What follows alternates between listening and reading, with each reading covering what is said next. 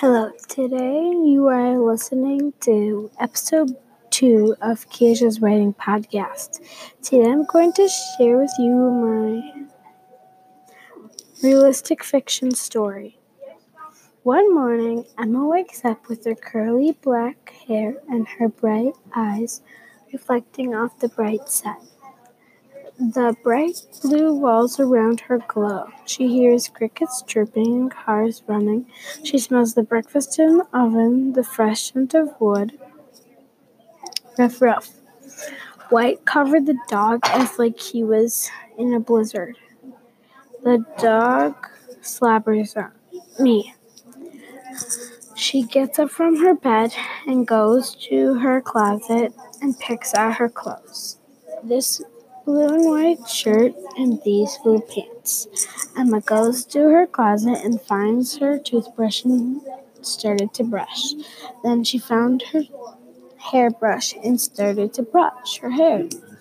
Emma stretches. I can smell breakfast from upstairs. Then she walks down the hallway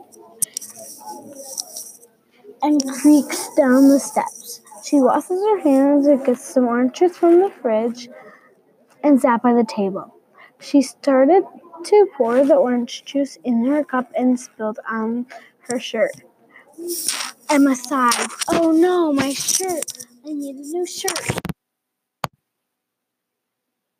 Her little sister Ella, with her curly black hair and her bright green eyes. Ella yawned dramatically after she woke up.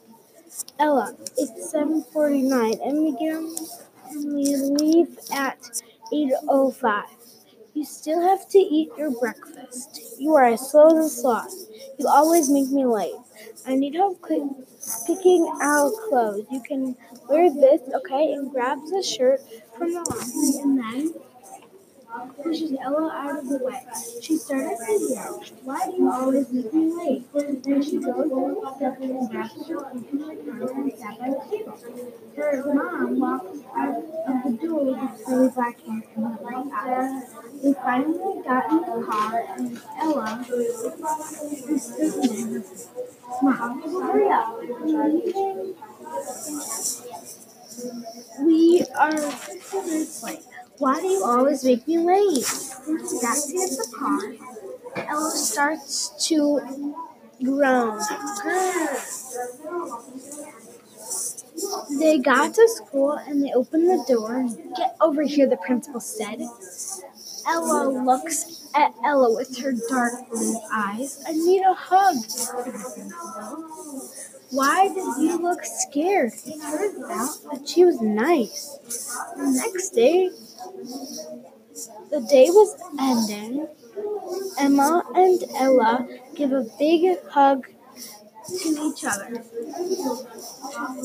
Emma started to say, I'm sorry, I only thought about myself, and now I realize that I should have thought about you. The next day, they were not late.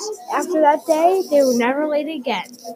Leave a voice message if you would like to share something you liked about my writing and one thing I can improve on. Thanks for listening.